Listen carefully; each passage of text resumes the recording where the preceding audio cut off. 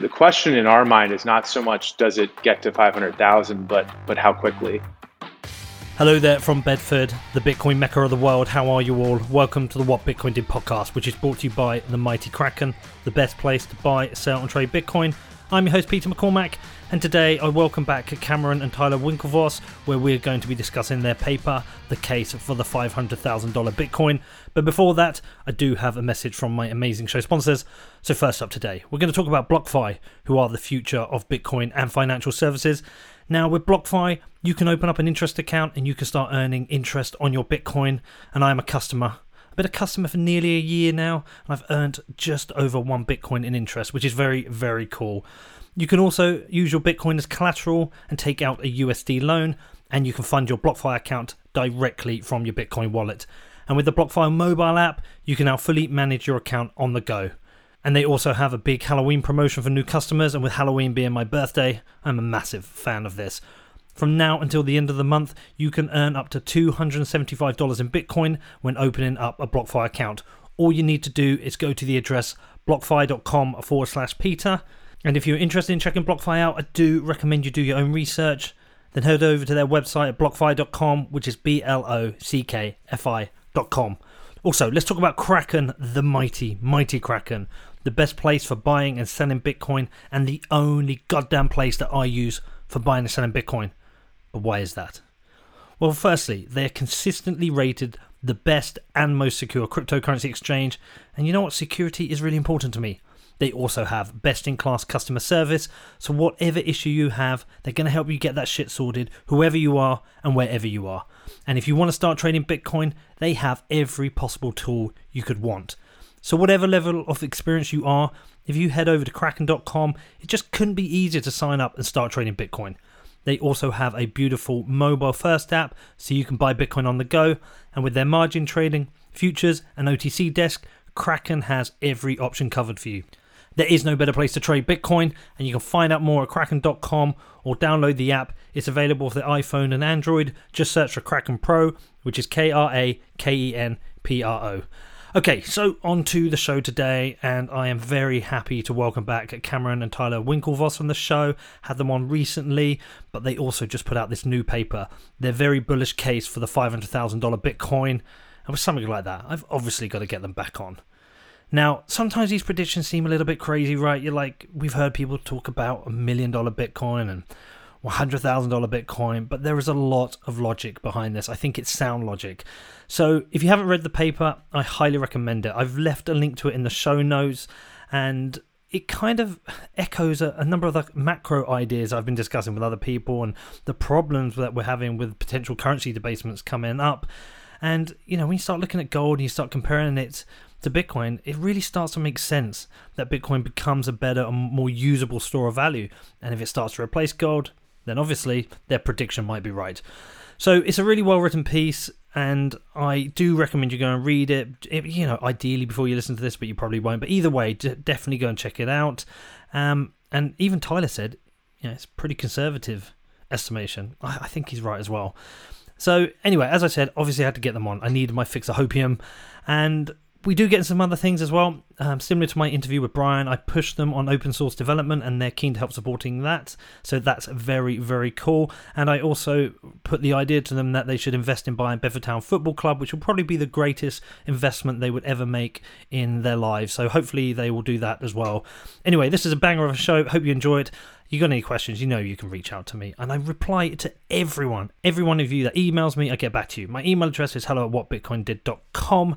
Outside of that, go and check out Defiance. I've been telling you this every week, but have you checked it out yet? Especially my series about Ghislaine Maxwell. That's getting pretty hot now. Some stuff in the newspapers now. Her deposition was just been unsealed, so yeah, that's getting pretty interesting. And we've got part 6 coming out on Monday. It might go up to a 7th part. That's available at defiance.news.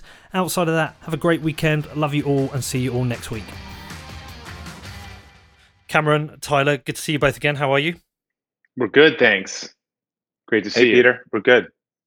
Thanks for having us. Good to have you both back on, even though it's only recently had you on. But I had your article recently.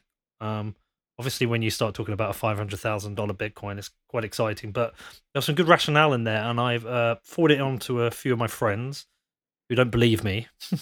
But I thought it'd be good to get you on, talk about it. Also, it's a good time to talk about it because there's so much weird stuff going on in the world, especially your side of the pond, which I can't visit at the moment because they won't let anybody in. But there's so much stuff happening right now. I just think it's a really good time to get into it, talk about your thesis. So, good starting point. We'll start with you, Cameron. Like, what was the background to writing this article? Like, what was the inspiration to you both? So I think we actually started writing this, I think, in January, pre-pandemic, because we started to think about what the government's been doing with the US dollar for the past decade or so, and traditional sort of stores of value and hedges. And then the pandemic hit, and kind of around like March in New York, and we sort of stopped writing and went put it on pause to kind of see what was going to happen, and then restarted writing it sometime this summer, once the dust had settled and we kind of had a sense of what the government had done in response. So interestingly enough, it wasn't actually a pandemic related piece. It was really a sort of a piece on the debt reckoning that we think is coming over the next 5-10 years. And then why we thought Bitcoin made a lot of sense for people who sort of want to hedge against inflation. So really, the story got way more interesting, sort of because of the pandemic. We thought it was still compelling, what the U.S. government has been doing to the dollar pre-pandemic, but even more so now. So the stage is really set for what we think is likely, inflation, and Bitcoin's really the best way to combat that. And there's been a couple Yeah, of I other mean, things that. Sorry, you go on, Tyler. yeah, no, I was just gonna say that when people first hear about Bitcoin, it's like, what is this crazy internet money thing? And so, what helped us early on was to think about, okay, what's it sort of analogize a little bit to, and we came up with the gold framework, which is a pretty classic way to understand Bitcoin at this point. So that helped us early on understand like why this was interesting in one way. It's not just internet money, but it's gold 2.0. And then just as a sort of a thought exercise for ourselves, but also it's great to share that with other people, is like, okay, what is Bitcoin and why is it important or relevant to me? And that was really the impetus to, okay, we bought some of our earliest Bitcoin in 2012. How have things changed or not changed since then? Is gold itself still an interesting asset class or investment for people? And that was sort of the impetus to look back at like the last 10 years since the beginning of Bitcoin, which was born in the wake of the 2008 financial crisis. And the pseudonymous creator Satoshi talked about the problems with the existing system, how much trust is required to place into bankers, government officials, central bankers, and just governments in general, and how that had led us astray and led us down so many times. So we wanted to sort of look back at the decades since Bitcoin had happened, like kind of reassess our own investment thesis, like are things more relevant or not? And then, of course, they have become only more relevant. But the pandemic and the ensuing central banking tools to get us through it have only catalyzed, or rather set the stage for Bitcoin, even more.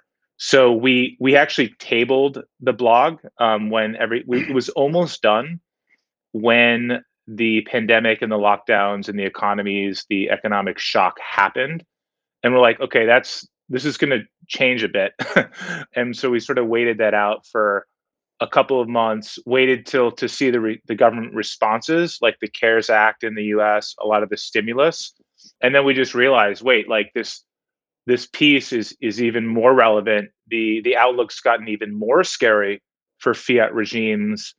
Oh my gosh, like Bitcoin's like your only saving grace, and so we put those thoughts together and then finally published it. So what you're really saying is the pandemic has accelerated what was happening and what you kind of like accelerated your own thesis.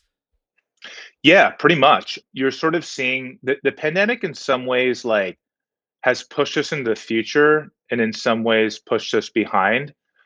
We've sort of seen the decline of brick and mortar retail has been accelerated by this. The onslaught of e-commerce and big tech has already been accelerated as well.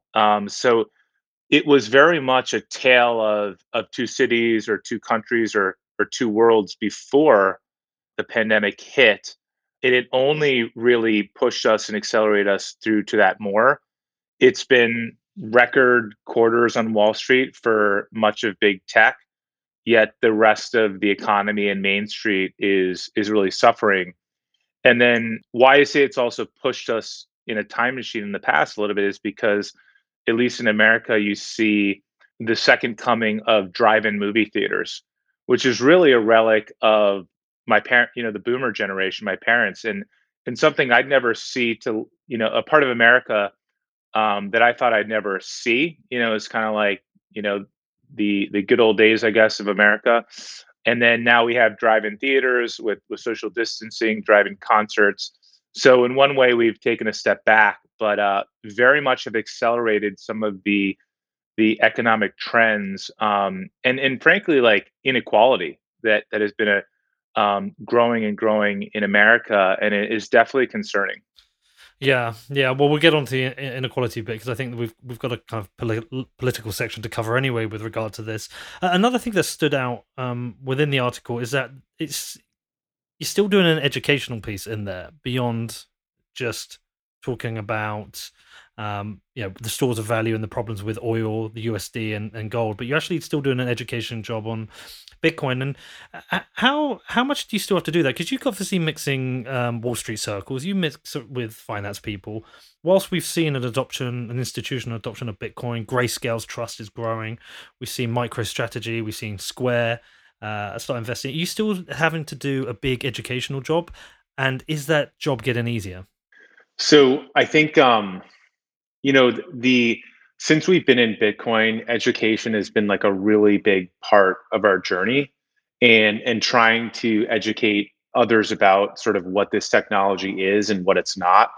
And I think, when we got involved, when we first started buying Bitcoin in the summer, fall of 2012, the narrative back then was Silk Road, that this is only used by drug dealers and illicit activity.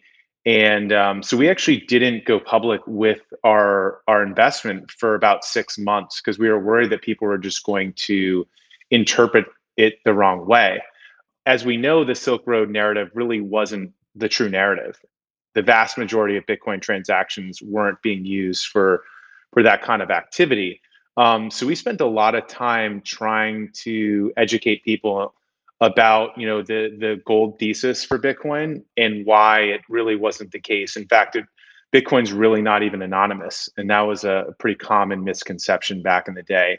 And I think there's always going to be some element of education because it's a new technology. And I think a lot of people still don't understand how straightforward it is to buy Bitcoin these days and how you can literally go to an exchange, sign up.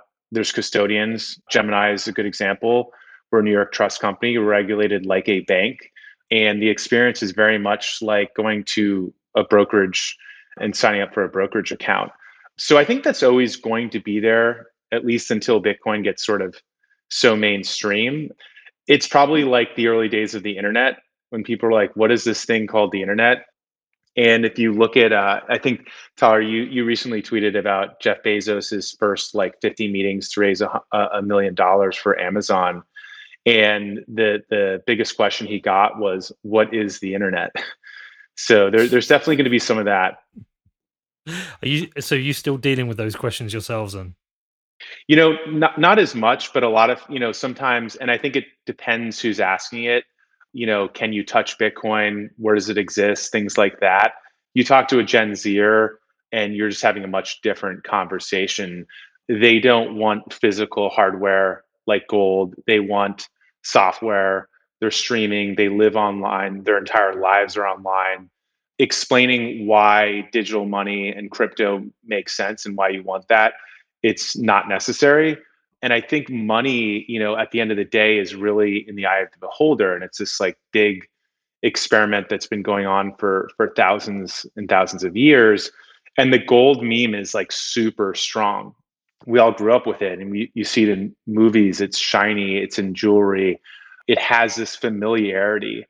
And so a lot of that has just been kind of burned in our minds that, hey, this is a store of value, and it's built up trust over multiple millennia.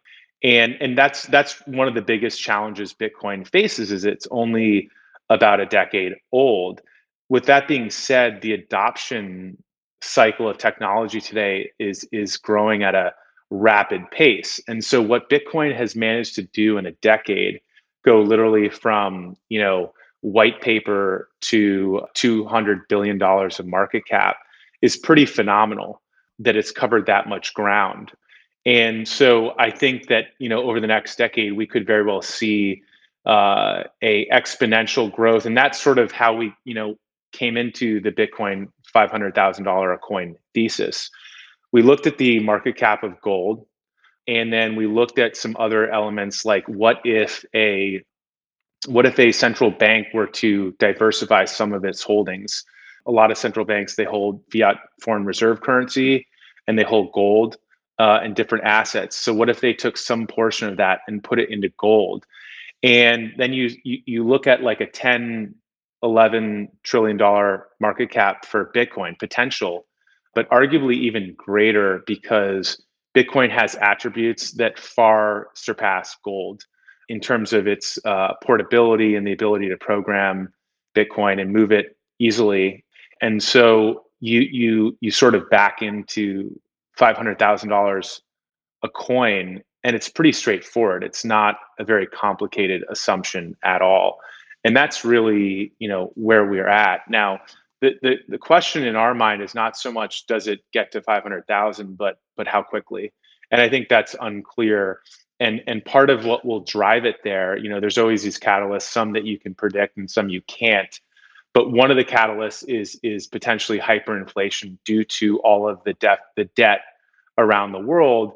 And as Tyler has mentioned, the pandemic has sort of accelerated us a couple of years forward. If you look around what's happening with big tech and retail, I think it's also pushed us closer to that debt reckoning, that point where people start to look at the US deficit and say, this isn't credible. It no longer sort of passes a reasonable test of whether or not the US can pay it. And at that point, the US debt bag holders are going to stop lending, and that's when it's going to get really ugly.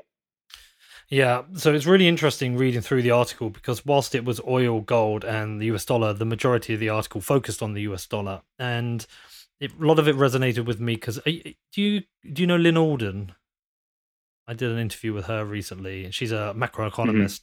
In the interview, she was talking about 51 of the last 52 countries who have reached a 130% GDP to debt ratio have ended up going through a currency devaluation.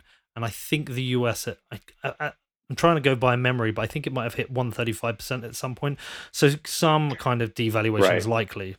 We entered the pandemic, I think, around just above 100, and I think we're going to hit 135 in the next year or two. So it's accelerated substantially. And then there's other countries entering where their ratios pre-pandemic were significantly higher. I think China was around 300%, and it's probably now closer to 320. Yeah, I think Japan was the only one that hasn't. I think that was the one Lynn was talking about. But she was explaining a weird scenario. Another thing that just you made me think of was also with this kind of like potential acceleration into Bitcoin. I'm not sure if you're aware of this. Parker Lewis, he wrote a series called Gradually, then Suddenly, talking about the kind of movement into Bitcoin. I think something like Square and Hmm. MicroStrategy is the first kind of signals into the market. I think if you add into a potential bull run of Bitcoin in an all-time new highs, we'll start to get some positive media coverage. I think the movement then upwards could be very, very quick, and I think that's potentially what Hmm. you're talking about. I'm assuming that's what you've been looking at as well, Tyler, right? Yeah, I mean, I would sort of contend that 500,000 Bitcoin is actually pretty conservative.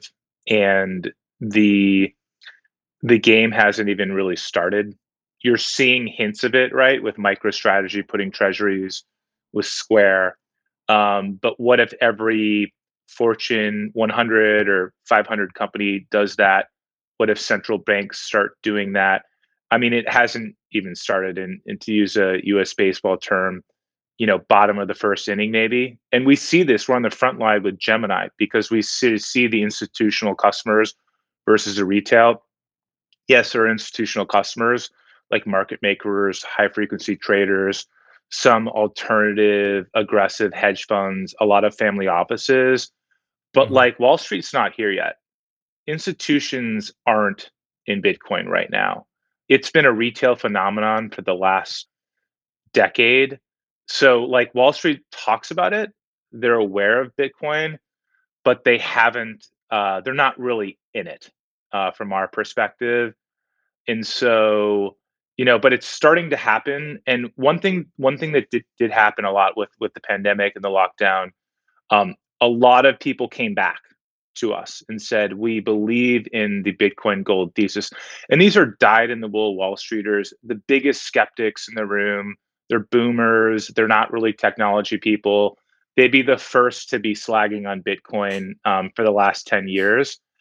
But then they saw what was happening with the Fed, the money printing. They saw the deficit we've been running for the last 10 years. The US has run a surplus only 4 years in the last 50 years. In 1992, Ross Perot made headlines because he banged the table about running a budget surplus. He was like, we have an issue, we have a deficit spending issue, we have a debt issue. That was in 1992. 30 years ago. That was before the tech bubble. That was before the credit crisis that spawned Bitcoin in 2008. That was before the lockdown. This has been an issue for 30 years, and it's only gotten dramatically much worse. So, anybody who's paying attention to what's happening in fiat regimes, and unfortunately, that's not that many people, are completely spooked and scared. And they recognize, like the Paul Tudor Joneses of the world, back in the 70s when we had stagflation, that gold was the trade. It would have been Bitcoin if Bitcoin was invented, but this is pre-internet, this is pre-Bitcoin. Today, hands down, that trade to stave off the scourge of inflation is without a doubt Bitcoin, because it is the only known asset in the world that has a fixed supply. Gold is scarce, but its supply increases. And in fact, the supply of above ground has increased two-thirds since 1950. So it does grow for many reasons we can sort of get into. But the idea is that Bitcoin, no matter how much demand there is, that supply is fixed. Wall Streeters get that, and we saw them all come. A lot of them come running to Gemini immediately in the beginning of the lockdown and the pandemic, precisely because of that reasoning. And just, I mean, I think oil provides like a really interesting foil because in the early 2000s, peak oil theory was pretty popular. This idea that the US's oil production had peaked. Um, and the US was an oil importer, and now the US is a net exporter, oil net exporter. And fracking and new technology has been able to drill and access oil in the earth that was previously not thought possible. And so when you look at like mining techniques, if the price of gold increases and or energy costs come down or some combination thereof, uh, we will find and produce more gold. The supply of gold increases with demand, and the same is true for oil. The same is not true for Bitcoin. It's really the first commodity of its kind where demand simply does not impact supply. Well, look, I hope you're right, but quite interestingly, if you are, I've run the numbers. I think that makes you guys trillionaires. You could actually end up becoming the richest guys on the planet. And I don't know about you, but when I thought about that, I just thought that's a fuck you Zuckerberg moment. Can we say that? You can. I can. I'll do that for you. I'll go and flick Yeah, him the bird. sure. But seriously, like But he'll that. probably get some Bitcoin because he's smart. I don't know, man. Imagine if Facebook put some treasury into Bitcoin. Wow. And speaking of Wow. corporate treasury, Ugh. I mean, right now, MicroStrategy obviously was the pioneer in that strategy, for lack of a better word, and Square is sort of the second to follow suit. It's a risky, I think most corporate boardrooms would say, oh, that's a risky strategy for your treasury. But there will be a time not too soon where it'll be irresponsible not to put some amount of your US dollars and other fiat into something like Bitcoin, likely Bitcoin. And I think that that's the future that we see. It's like hard to see perhaps right now. I mean, when we got into Bitcoin, it was this crazy, Wild West, scary thing. But Cameron, to interject, it's hard to see how that doesn't happen. Hmm. We've been down this path for decades, and it doesn't matter who's in office in the US, Democrat, Republican, the money printer still goes burr. And the ability to actually raise taxes and lower spending, we've been unable to do that as a country. Like there no longer is a political party that's like the hard money, tight fiscal party. It doesn't matter. It's sort of like the Fed wags the dog. Whoever wins in November, the money printing will continue, and it seems to span all the no matter who gets elected, no matter which party. Now, maybe Brock Pierce, if he gets elected, he has different ideas. The Libertarian Party, I don't know. I haven't seen his platform, but as it stands, like this has been something adopted across the aisle. And I don't know how it stops. I don't know how you turn off the printer once you're addicted and hooked the way we are, the way Wall Street is. I don't see how that stops. And if it keeps going as it has been going, the math simply won't work out. The ability for the US economy to grow fast enough to service its debt will no longer be mathematically credible on any level. And I don't know who said this, whether it was Einstein or Buffett, that compound interest is the eighth wonder of the world. You want that working in your favor in terms of growing your wealth. You don't want that working against you in terms of your debt obligations compounding against you. And right now, like compound interest, the eighth wonder of the world, is working against the US dollar and all fiat regimes. They're headed down this path, and I just don't see how we get off of it.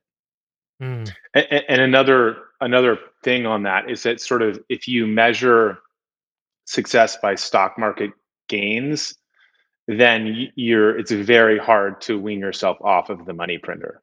The stock market has gone up, incredible amounts over the past decade, and it's sort of, you know, you keep printing all this money, it's going to just go right into the market and increase values and basically destroy signal. And I think that's you see a lot of active managers, they can't actually beat the market anymore. Yeah, but that's the big lie, right? Because whilst the stock market's going up in dollar terms, I think it was Pomp who was showing me the chart or someone, where if you look at the stock market in gold terms, it's actually dropped. I can't remember the time period, but that's kind of like the big lie.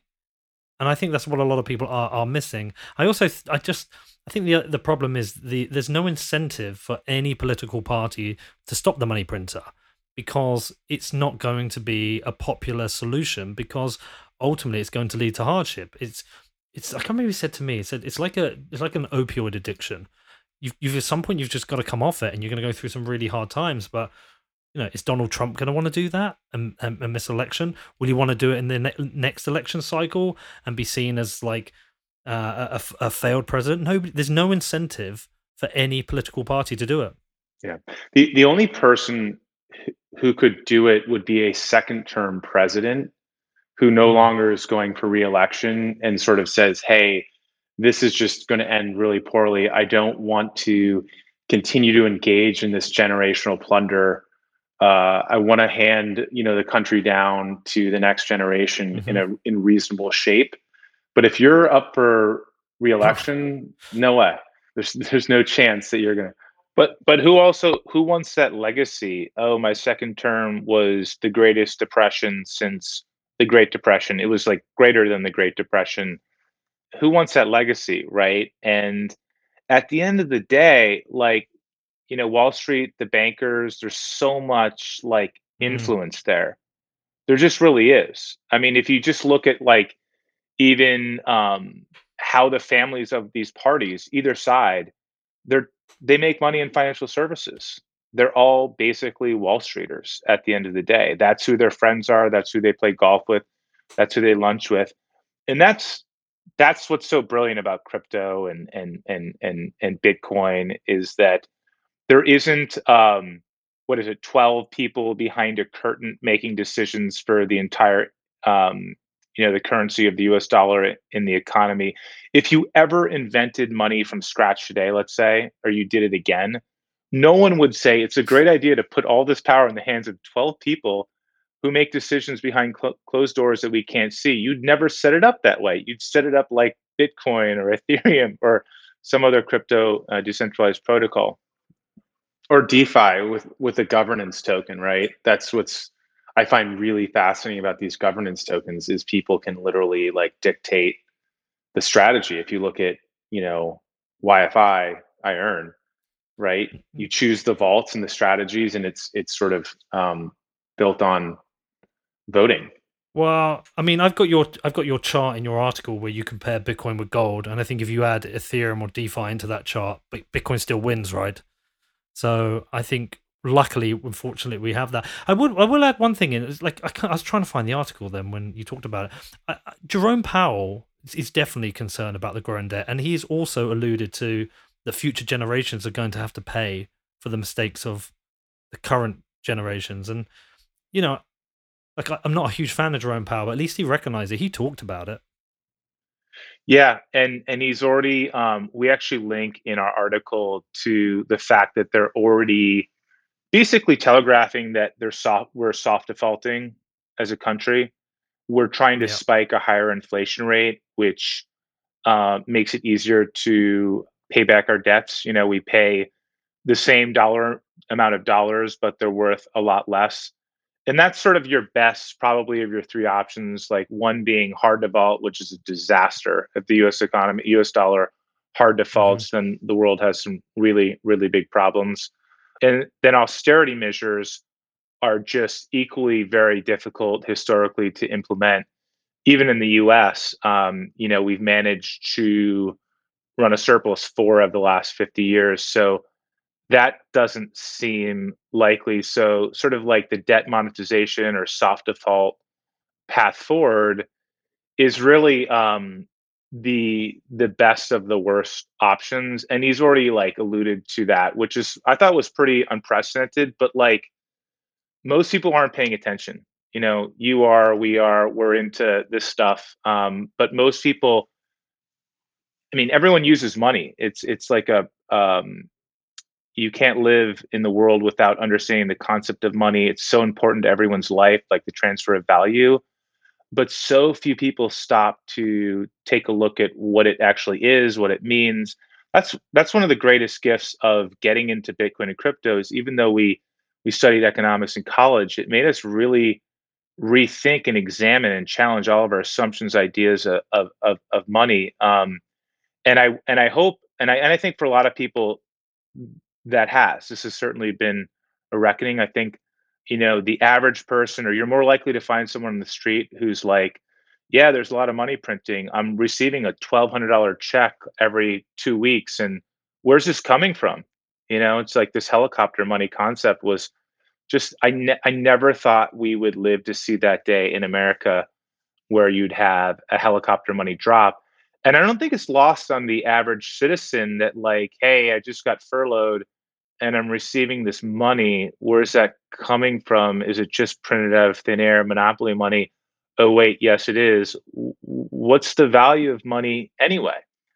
So I hope it does catalyze a lot of people to getting smarter on money.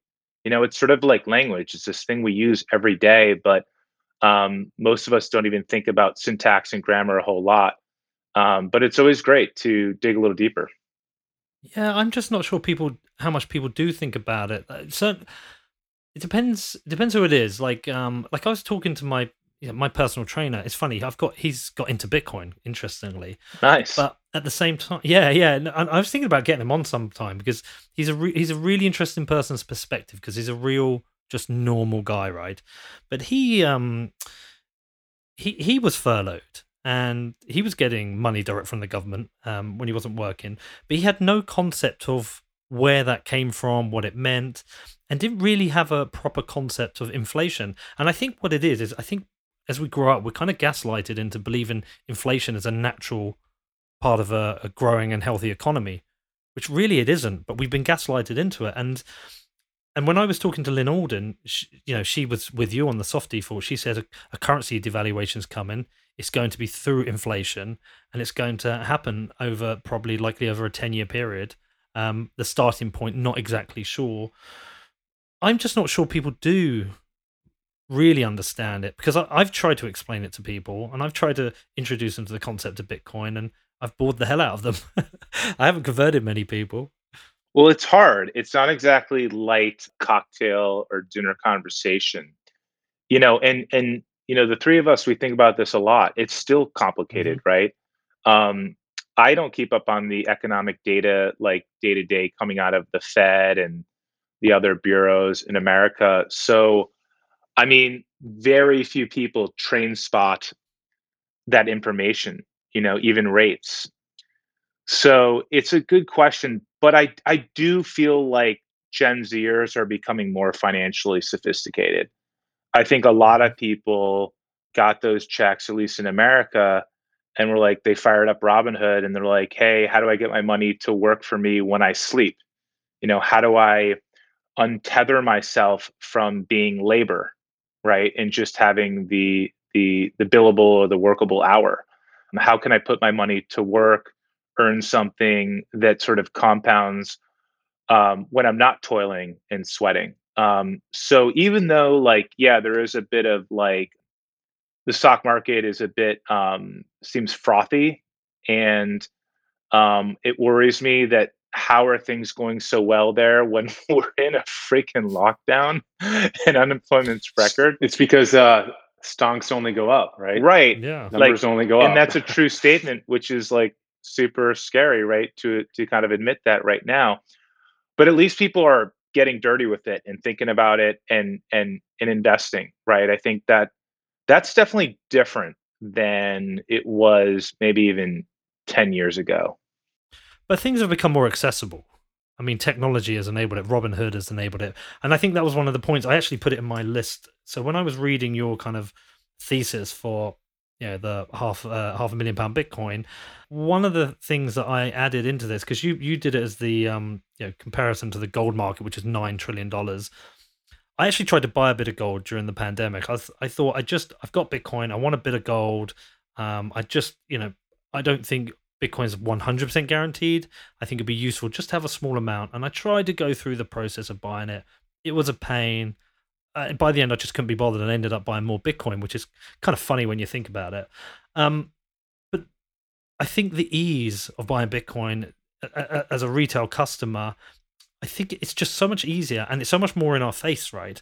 It's like if you sell somebody on the concept of buying Bitcoin, they can download an app and they can be buying it pretty much instantly and custodying it almost straight away. Whereas with gold, there's a real effort. And I had to also think about, well, where am I going to store it? Am I going to keep it in the house?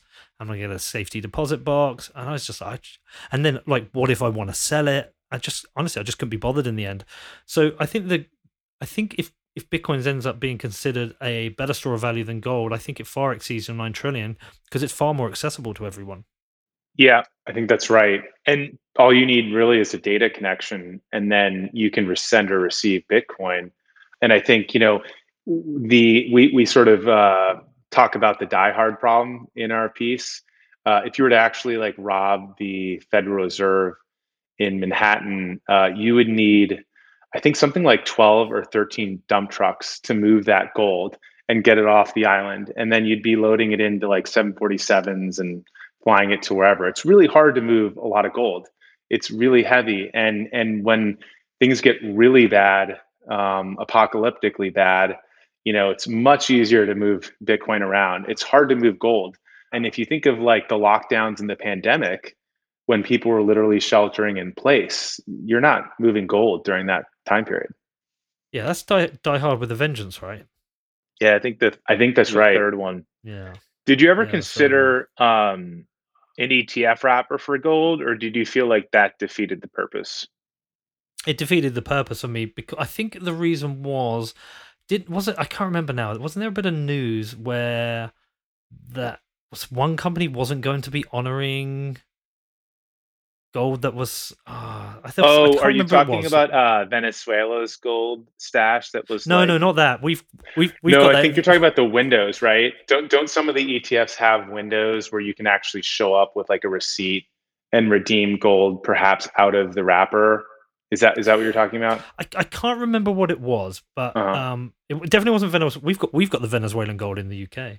Yeah. It was something to do with redeemable gold or whatever, and I just looked at it all and I thought, being somebody who custodies my own Bitcoin, having I don't have the security set up you guys have, but I do. I do have a pretty good security set up, and I know it's mine. I've got it custodied. I wanted the physical gold. I didn't want Right. any situation whereby I'd have some kind of claim, whether it's even though it's an ETF. Um, I just wanted the physical gold, and it was just too much hard work. Right. You want to be ready for the zombie apocalypse. And Absolutely, yeah. I mean, an it's a ETF is weapon just and not money. gonna work. Next up, I talked to Cameron and Tyler more about the case for the $500,000 Bitcoin. But before that, let's hear from my amazing sponsors. Okay, so we got a few shows left with Least Authority, so make sure you do go and check these out. They are for all you techies out there. If you are building applications, then Least Authority is someone you need to be talking to. They are a security consulting company who are pushing the limits on how to build privacy respecting solutions. They specialize in security audits, design specification reviews, and security by design, and they can help you improve the security of your wallet application, key management solution, layer 2 protocol, P2P network design, use of cryptography, and so much more. If you want to boost your security strategy, then you can arrange a no obligation call to find out how Least Authority can help you on your next project. Just head over to their website, hit the schedule a call button, and that's at leastauthority.com, which is leastauthority.com. Also, with a frothy market, you've definitely got to take a look at Casa at the moment because they are the premier service in Bitcoin security. Now, if you don't have your security shit together and you're looking at the prices and you're thinking ahead what your Bitcoin might be worth, this is really something you need to get your head around. If this is something you need to do, you need to be getting your security sorted. Now, with Casa, it couldn't be easier. I mean, I've done it. I've signed up. I'm a customer. And what they enabled you to do is protect your Bitcoin from hackers, your own stupid mistakes, in-person attacks, device failures, and look, so much more. And they also have a product for every Bitcoiner out there. So, with their Casa Gold product, you get triple the security of a hardware wallet, and that's only going to cost you $10 a month. With Casa Platinum, you get their 3 of 5 multi-sig. That's the best protection for large Bitcoin holders, and that also comes at a great price. But if you want their full service offering, then you want Casa Diamond. With that, you're going to get a customized personal security review, inheritance planning, and of course, their best-in-class security. There is no better time to upgrade your Bitcoin security and get total peace of mind. Find out more at keys.casa, which is keys.casa. And lastly today, but never least, because I love these guys, it's sportsbet.io, the best place for online gaming. And we've got football back. We've had some crazy results. Liverpool doing pretty well, not as well as I hoped. Sadly, Tottenham have been winning. We don't like that. But we have seen the return of the Champions League, a competition I fully expect Liverpool to win, and also the Europa League. And my sponsor, sportsbet.io, is welcoming back these competitions with a special offer for footy lovers. They are offering a number of missions whereby if you hit a streak during the competition, you can win up to 1 Bitcoin in cash prizes. Just head over to sportsbet.io/promotions to opt in and view the terms of the promotion. If you want to find out more, that's sportsbet.io, which is sportsbet.io. So, Peter, what got you into thinking about these concepts, being a gold bug or a Bitcoin bug? Like, what started you on your journey? What was like the aha moment? Well, It's kind of ironic, really, because where our conversation started. You don't remember my starting point was the Silk Road, but we don't need to go back down that But like theme. certainly before that, like you were, I mean, you're talking to economists about soft defaults and currency devaluations. Like Yeah. before Silk Road, or probably before Bitcoin was invented, something got you thinking about this stuff. Well, look, there's a couple of things that have happened. One, I got divorced, which financially was devastating. It being the higher earner out of the divorced couple, my finances got devastated, and my company that I had at the time had an advertising agency. It collapsed very quickly afterwards. So my financial position changed from a very healthy position to quite precarious within the space of a year, and I didn't have a pension.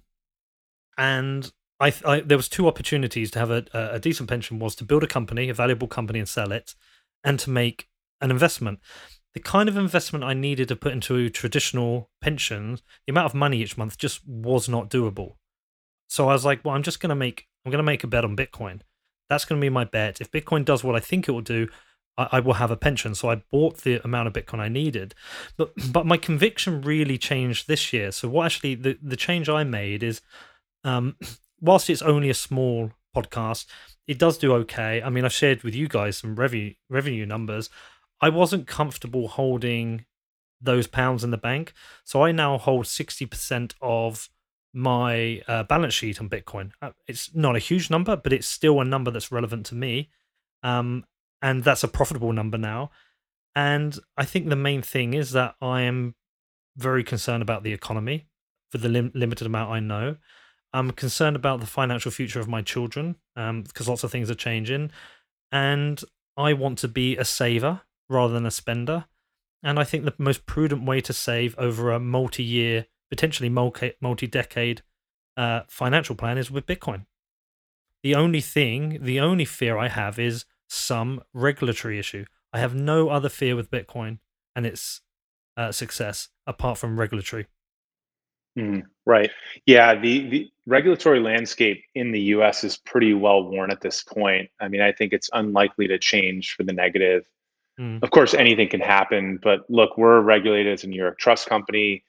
New York banking law is over 100 years old. It's been declared as a commodity in the 2015 coin flip ruling. So there's a lot of sort of case law rulings and regulatory frameworks that I think are pretty well established at this point that Bitcoin fits into on both the state and the federal level in the US. So I feel good about the US, and I think the same is true for the UK and the EU. There's going to be parts of the world where Bitcoin is banned and outlawed, and those are likely the parts where they're most fearful of the technology, and they're trying to control capital, and so it's pretty obvious what's going on there, and that's actually I think a good thing. It sort of mm, it validates the thesis when places like Venezuela are trying to crack down on things like Bitcoin. But I guess going back to like an earlier part of the conversation, like if you grew up in a high inflation environment, the way you think about money is totally different than someone growing up in the U.S. And so I think mm. in places like Argentina, you might purchase a motorcycle to store value in addition to wanting to ride it. And when you lose 25, 30, 40% of the value of your money on a yearly annual basis, that's traumatizing, and it changes the way you think. And we have had the US has been relatively well managed. Now there's people that will tell you that it's still horribly managed, and it's the US dollar's lost something like 95% of its value since, let's say, the 70s or so, and gold has increased 26 times or more. But on a relative scale, it's sort of the best of the worst in terms of fiat currencies. But the average lifespan, I think, of a fiat currency is 27 years. 27 years. I Wow. don't think most people know that, at least in the US. And also the experiment of the US dollar not being tied to a precious metal is very young. I think it wasn't Hmm. until the 70s when we parted ways with gold as a backer of the dollars. And some people have argued would even go further back. The dollar has lost its way since like the 1930s or just before that. And we broke that peg in the 70s because wanted to spend more money than we had. Finance wars like the Vietnam War. Yeah, So Vietnam War. Yeah, the US dollar as we know it today is only 50 years old. It's not the same dollar that it was back in the World War II era before that. And in the scheme of the history of money, that's just like nothing. It really is an experiment. And it's crazy to me how many people assume that's how it's always been. Like money, I just grew up with this green stuff in my wallet. yeah. Like that's what money is. It's nothing different. It's like, no, that's what money's been for the last like 50 years. And it's an experiment. And it doesn't look like this one's gonna work out at some point. I can't tell you exactly when, whether it's a year or 5 years or 10. Always hard to predict exactly when, but like this experiment is headed like towards a cliff that it's going to go off. And Yeah. that's again like that's why I just say like look, we hope for the best, we wish the best, but like I'm not taking chances. I'm putting my money in Bitcoin. That cannot happen to Bitcoin. Yeah, I've got a question for you about that. I'm going to come back to that though, just because of Cameron's other point. Is that it's really interesting what you said about like people in Argentina. I was out in La BitConf in Uruguay, and I was sat with two guys from Argentina, and they were explaining it to me what happened with La Corralita. And he said the thing about people just don't trust the banks.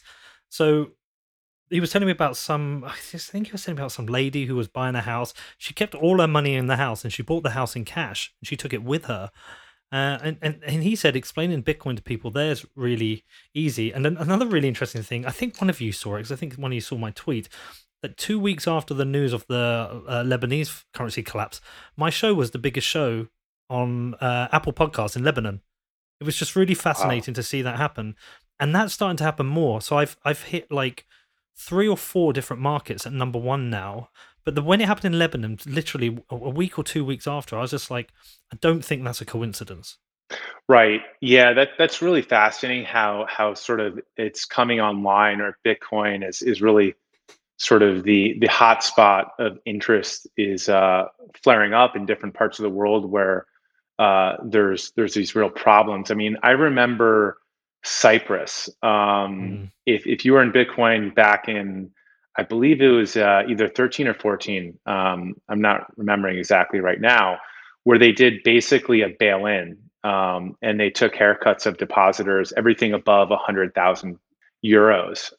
People couldn't get their money out of banks. It was effectively frozen, and you lost your value above 100,000 euros. That really shook the world, I think, in a big way. And a lot of people were turned on to Bitcoin at that time, not necessarily people in Cyprus, but people who saw what just went down and were like, wait a second. So that was kind of interesting. So there's going to be those catalysts, more and more over the next couple of years. And I think with the internet and the flow of information and things like that, the education curves are probably going to be, pretty quick. And that's happened in the US. FDR's executive order, I'll try and figure it out. It's like 1602 yeah, confiscated gold in the US. So if anyone memories are short, they tend to be, as humans, we sort of like have amnesia, but like people who are up on their history realizes that like these kind of things even happen in the US. The idea of helicopter money was like theoretical. I don't think I ever thought we'd see this, right? Milton Friedman's sort of parable. It happened. Could the US turn around? And Tyler, just joke, like the helicopter money, that imagery is, I think, a person literally tossing bills out of a helicopter Yeah. into the hands of like people. It's like direct distribution into individuals. It's as if like, money literally just shows up in your bank account. As it did. Um, Right. and so the idea of all of a sudden the US saying, hey, we're going to socialize some losses. We kind of screwed up over here. We're just going to haircut the top of the bank accounts of everyone. Like it can happen. It can happen. It's happened around the world. It happened in Cyprus. These kind of happened in things Greece. happen outside of the US Mm, all the time. And again, the US is like, we're in completely uncharted waters as a country. So like anything is possible. Well, look, Cameron, you said earlier soon it's going to be irresponsible not to. I think it was you said it was not it was going to be I did, irresponsible yeah. not to be holding Bitcoin. Why soon? I think it's now. I genuinely think it's Yeah, irresponsible now. totally. Yeah, I think I you're like. right.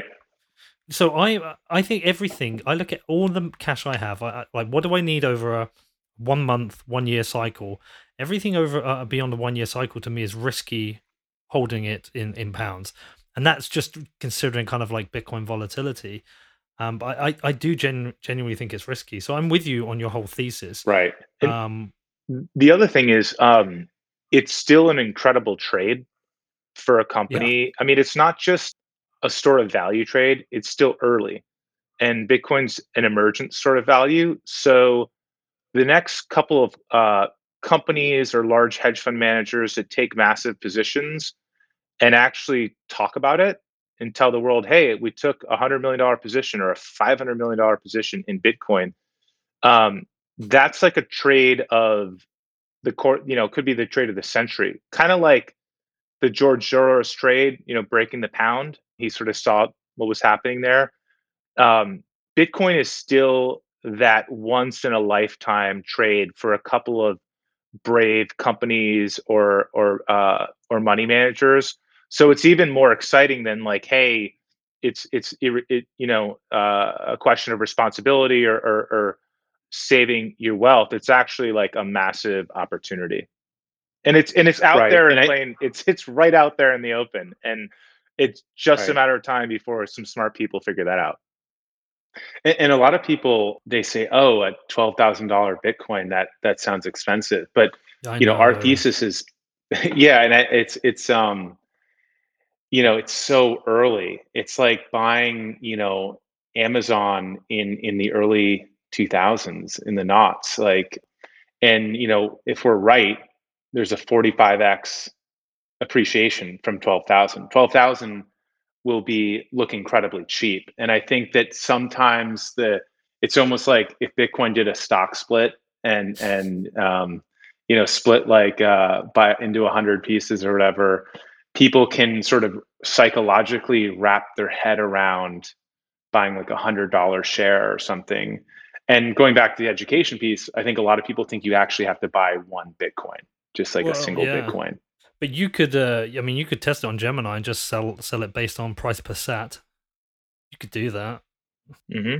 But anyway, look, it is what it is. People will or they won't buy, and but I'm extremely confident. Let me ask you though, like, it's a good question to ask everyone. When you first saw the MicroStrategy deal, because I think that came like out of the blue for a lot of people. It was a bit of a whoa moment. It wasn't like some companies put $10 million in or even 50 million. It was like it was $450 million. It was close to $500 million. It was a real wow moment. I think it shook everyone up. It's been really interesting to listen to Michael Saylor talk. I've had him onto the podcast as well. But that, and then following that, obviously we had the Square putting money in.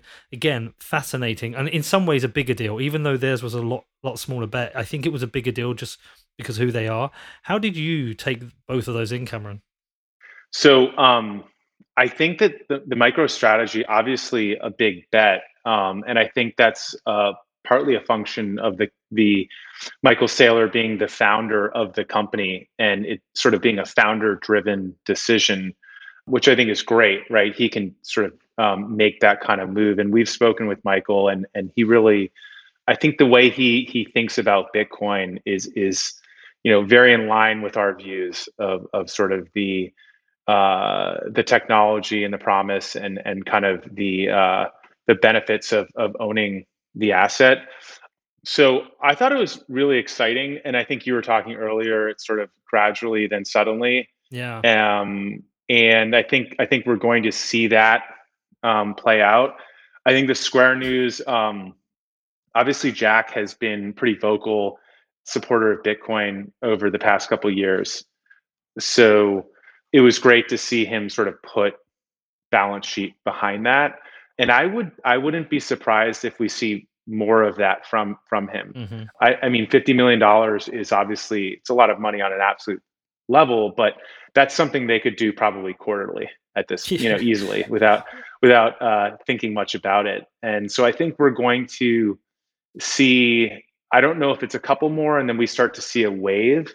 Yeah. But I think that there's sort of two ways to look at it. Like one, as Tyler mentioned, like Bitcoin's an emergent sort of value. So it's not, it is a really interesting trade. And then there's going to be individual or corporations that say, look, we're kind of crazy if we don't put 1, 2, or 3% of our treasury in this thing because it's such a binary, asymmetric potential payment and outcome. Because there isn't sort of like, I don't know how you um the debt problem is getting to the point of being irreversible at this point, and you just can't reverse that, and it becomes sort of asymmetric, I think. So it feels like you really need to put even a few percentage points there in that outcome. Mm. Yeah. I mean, MicroStrategy starts, then Square. Do we think there's not going to be a third, a fourth, a fifth, or sixth company? Like, I think those chances are much greater than this idea that Michael Saylor and MicroStrategy and Jack Dorsey and Square are the only two in the world for the rest of the history that do this. And so it's super exciting because I think we all sort of, all the three of us, believed this would happen. Then you start to see it happen. It's only a matter of time before it becomes a deluge. And then countries are going to have the same thinking, right? With Hmm. their treasury services, and that's going to happen. And it's not just, and once one, then two, and then all of them. So when I kind of go back to the other part of the conversation, it's so freaking early. Like Yeah. 500,000 Bitcoin is conservative. Like that's conservative, Well, I think there's an Right. in between And stage. I just want to throw in there. So something that's quite interesting that I've observed is that I think it's obviously quite complicated for a big multi-million dollar, like, a company that does hundreds of millions of revenue to start considering, especially if they've, if they're a listed company, to start putting money into Bitcoin. But it's very easy for, let's say, small versions of Michael Saylor, like myself, 1, 2, 3 man, 4 man businesses, to do it. I'm already in Bitcoin. I'm already bought into the thesis. It's actually, in some ways, it's easier to buy Bitcoin with company money than personal money, because personal money, you're always thinking, well, do I need that for something? But company money, it never seems as real. A bit like company expenses. I mean, it might, I don't know what it was like when you first started doing business, but when you go for dinner and you're using the company card, you can be a little bit more out there than maybe with your personal card, because it's not, the money doesn't always seem so real. We've got tens of thousands, hundreds of thousands of people into Bitcoin who run companies, and maybe small companies who are already wanting to buy Bitcoin. So in the 2 weeks since I interviewed Michael Saylor, I've had 4 companies get in touch with me and say, "Oh, Pete, how do companies buy Bitcoin? How do small companies buy Bitcoin?" So I think there's an in they come between to stage. Gemini. Well, yeah. Well, they can go to Gemini, and they Come on, can. Peter. Oh, come on! I've already got a sponsor. You know this Uh, answer. well, actually, the first thing I say to them is go to Casa and get their make sure they get their security sorted. But the point being is that I think there's this in between stage where a lot of small company or small business owners will be moving in first, and then you'll start to see the bigger companies as they figure their shit out. right? Right. Well, Yeah. and I mean, I think, like, look, you're a great microcosm. Your experience, the idea, like the divorce, how you got into Bitcoin, like people will have those challenges, right? And companies are Hmm. just groups of people, and countries are larger groups of people. If it's true for you, at some point, it's going to be true for a small business, a large business, a small country, a large country. It's not like human behavior or the challenges you face are so different than what a company or country faces. So I think it's just a matter of time. mhm. Yeah. Yeah, and if you look at central banks bought more gold in 2018, the highest amount of gold bought since 1967. Wow. Why are they doing that? Um, Well, we know. any guesses, right? Because they Um, know they're they're on borrowed time. they're all bag holders, and they're picking up gold because that's the sort of the muscle that they have. They know how to buy gold. They've been doing that for hundreds of years. Um, they don't really know how to buy Bitcoin yet. And I think it makes sense that you, other companies, and some now publicly listed companies are sort of the first off the diving board. But eventually, the central banks are going to realize that if they don't start getting in there, they're going to be the last ones at the party, and that's not a good place to And it's a be. lot And so better to be first. there will be a micro strategy version of a central bank that takes a risk and says, "Hey, we've done this," and they're going to do it quietly and accumulate their Of course. position, and then they're going to go out and talk about it, and then things are going to get really interesting. Completely bonkers. Yeah, crazy, crazy stuff. Well, listen, look, a couple more things I want to talk to you about before we close out. Firstly, just a kind of broader question around, you've been in Bitcoin for a while now. What do you think are some of the key issues and challenges that like are on your mind right now for the kind of future of Bitcoin? So I think a lot of people in the the peak of the pandemic thought, oh, is Bitcoin a safe haven asset? Wait a second, what was up with that big sell off? And I think what we've sort of learned is that cash is still sort of king in a liquidity crisis, when people have to make margin calls and settle and all that thing. And so, it's not there yet, right? People had to go into cash to buy Bitcoin. And when your hair's on fire, buying Bitcoin isn't the first thing that's sort of top of mind. And I think though now as the dust is sort of settling, people have the space, the headspace to think about what's been going on, and then the bandwidth to sort of then go buy Bitcoin. So I think that was one of the things that I saw, in the past 6 months. And I think a lot of people are just quietly accumulating. And there's going to probably be some kind of catalyst or inflection point over the next 12, 24 months or so. But I think like, I think a lot of people thought, hey, this is safe haven. People are just going to rush into Bitcoin. Mm. And that didn't happen. Next time it may happen because a lot of people are. But also this was a bit different, right? Because it's the whole economy shuts down, right? I don't think Bitcoin's necessarily a hedge against the economy ending, being on complete lockdown. It's ultimately a hedge to all of the Faustian bargains that governments have to make to get through the pandemic and lockdown. It's a hedge to the next decade or 2 decades of hyperinflation and all of the distortion and disruption that wreaks on economies. But I'm really optimistic about like Bitcoin. It's definitely in terms of like the sort of value gold 2.0, it's Bitcoin's to lose. Frankly, like the two blockchains right now that have a lot of activity is really Bitcoin and Ethereum. And that's a sort of a measure of the demand for block space in each transaction space. So there's, you look at transaction fees of Bitcoin or Ethereum, there's actually demand, there's scarcity, there's a lot of people who want to get in there. Almost every other blockchain is a ghost town.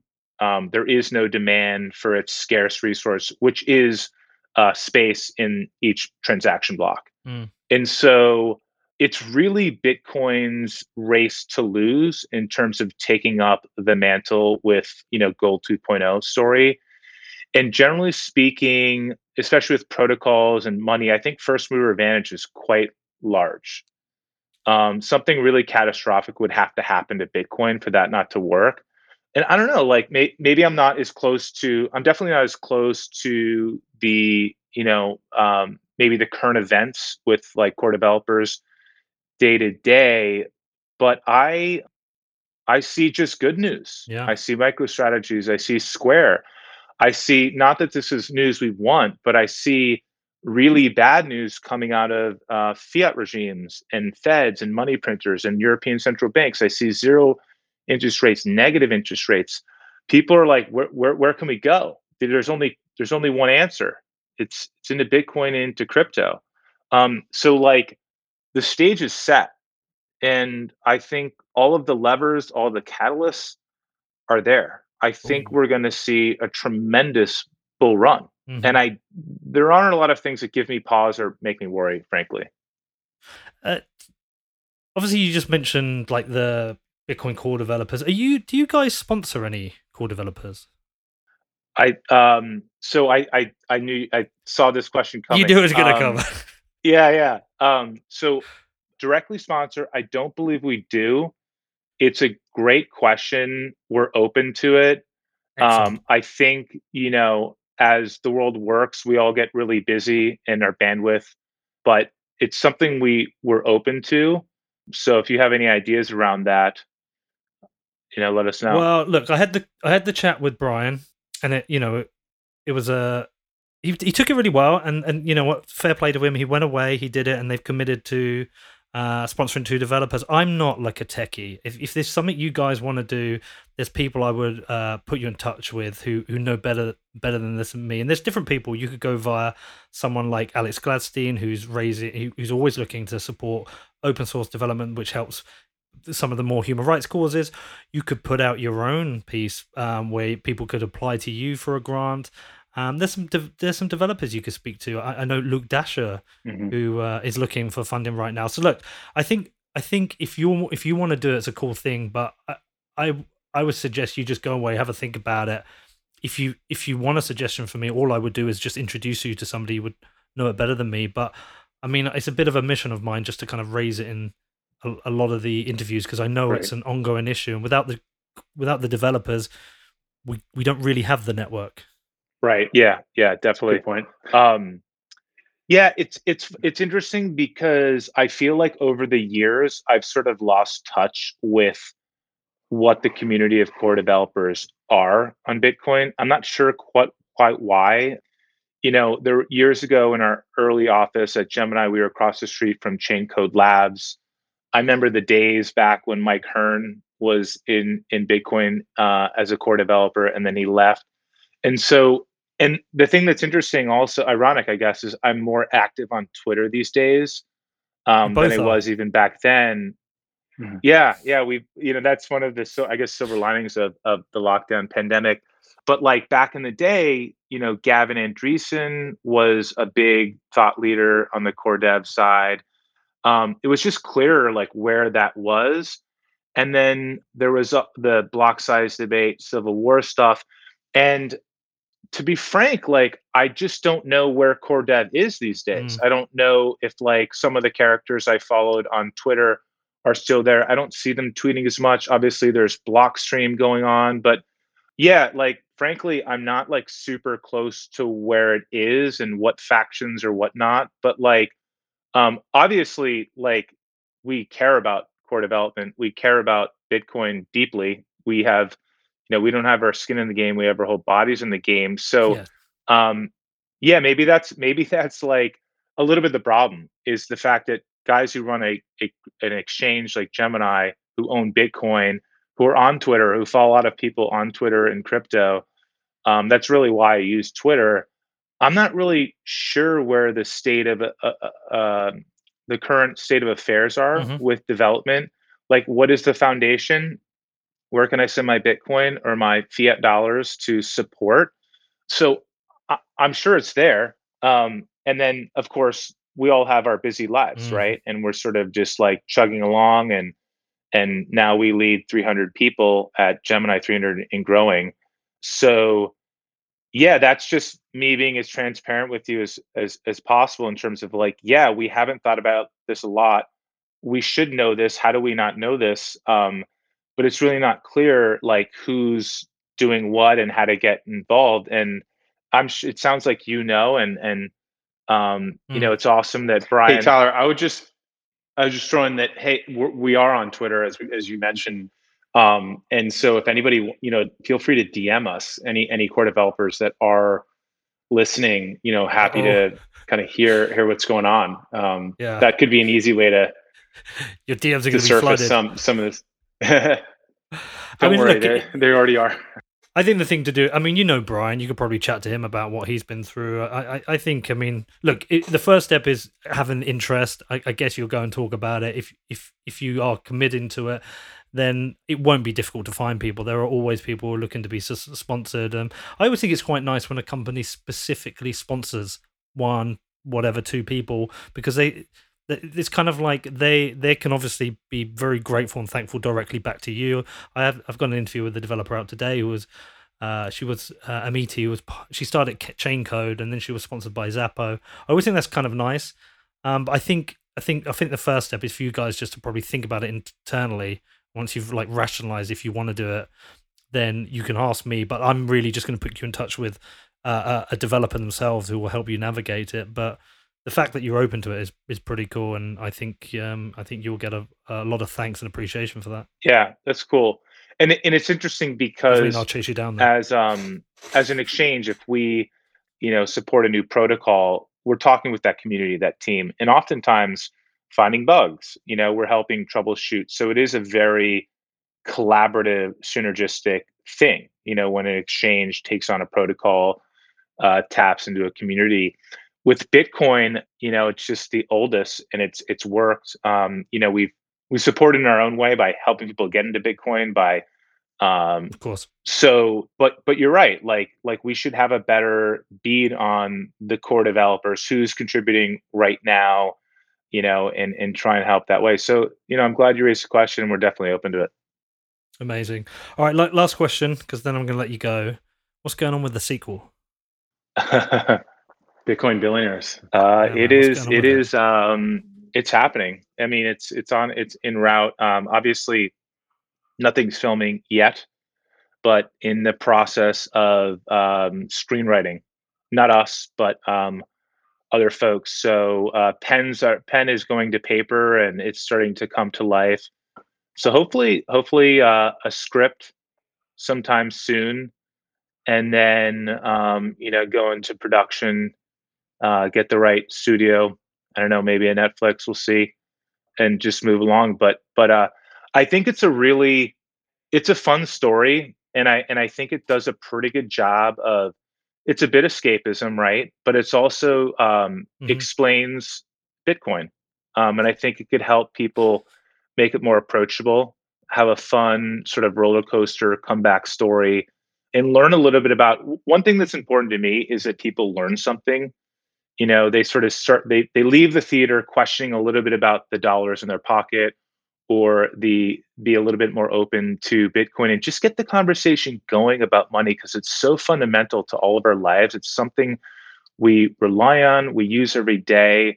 And I want to see more people get financially independent, have more access, and sort of take control of their lives. So if this movie, just sort of like The Social Network, if the best thing that came out of it, it sort of encouraged a whole and inspired a whole generation to try and become entrepreneurs, do their own startups. Don't go work for the company and become, work for the man, but they can take a risk, go out there and do that. So I think, it's near and dear to our heart for this movie to not only be fun, entertaining, but also inspire and teach. Who's going to play you? It's a good question. Undecided, but I feel like Same you guy? should. Was it Josh Pence? Was it? So he played me from the neck down, and Army Hammer Oh, played. was that what it was? Yeah, Army Hammer I'm not played. going to try like playing it smart. I've got IMDb open Yeah, here. yeah. So Cameron, Army Hammer played Cameron completely, and then they superimposed Ah, yeah. Here we Army's go. face onto onto Josh's body. So Josh, was a neck down actor, and Army got my head, and Cameron, his full body. So Ah, um, yeah, yeah. he could be cool. That'd be interesting. I'm sure there's a lot of good options, but I don't know. Maybe I guess my question to you is: are you gonna make a cameo in the Ibiza scene? In the which scene? The Ibiza scene? I mean, I would love to make a cameo. I would absolutely love to make a cameo, but I don't think I'm worthy of it. I look. Do you know what? The Social Network set just a really, really high bar. I just I really I'm looking forward over it. Also, the funny thing was when we did the last interview, I hadn't listened to the full book. I got it, and I got the audio book, and I'd got through a kind of like about a third. I finished the whole thing out running during the pandemic. I just used to Nice. go for a run around the park and did the whole thing. Um, it's a really engaging It's a really engaging book, really engaging to like listen to what you went through, especially the whole bit with like when you set off on the planes. To go and do what you did there was really interesting, and there's just little bits that stood out. The paper cup. I don't know why I just kept remembering the paper cup as well. Is that were you in the? Is that in the lawyer's room? Oh, The paper cup. Is that just me? The mediation. And then the pizza like drooling off someone. Just little things stood out, but the whole bit with the planes was fascinating. Just blew my mind. So I'm looking forward to it. I hope it will hold up to Fincher's work with The Social Network. And listen, it's great. I mean, it's a little bit of different story, of course, and it's also I hope it hits the standard too, but it's also a different world, right? Our movie theaters, our feature releases, the way things are done these days, or is it an over-the-top streaming? Is it episodic in a couple of different episodes, or is it a 2-hour feature? So it's really interesting just to see how much the world's changed from and we had nothing to do with the original movie, but we had a front row seat to sort of watch it all happen, and the award season and all this stuff and the Oscars. And is that the same way you would do it today? Or is this that type of story? Is it still relevant, those structures of power, the same way? And I think it's different. And I think this story is definitely a little bit more upbeat, less of the betrayal, the Shakespearean betrayal kind of stuff, but more of the Phoenix from the ashes comeback story. But yeah, look, we're gonna work hard to make it great. How's the trilogy gonna end? Bitcoin trillionaires. What's your return? Well, yeah. Well, I've got an idea, by the way. I've got a really good investment idea for you if you become trillionaires. I think you should buy a soccer club. I don't know if you've heard about these actors who've bought a soccer club.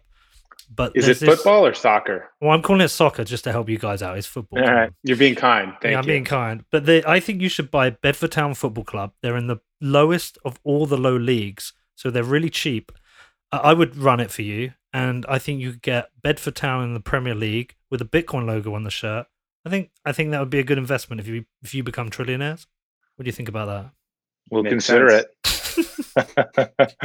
Yeah, you said it now. You've said that. People. Oh no. Now listen. Look, appreciate you both coming on again.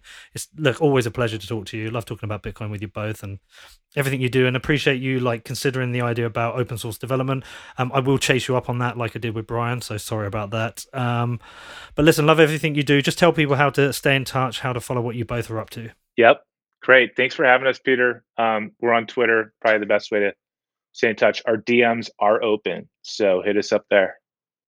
Right, wicked. Thanks so much, Peter. No worries, man. I'll put it in the show notes. Take care, and I'll see you soon.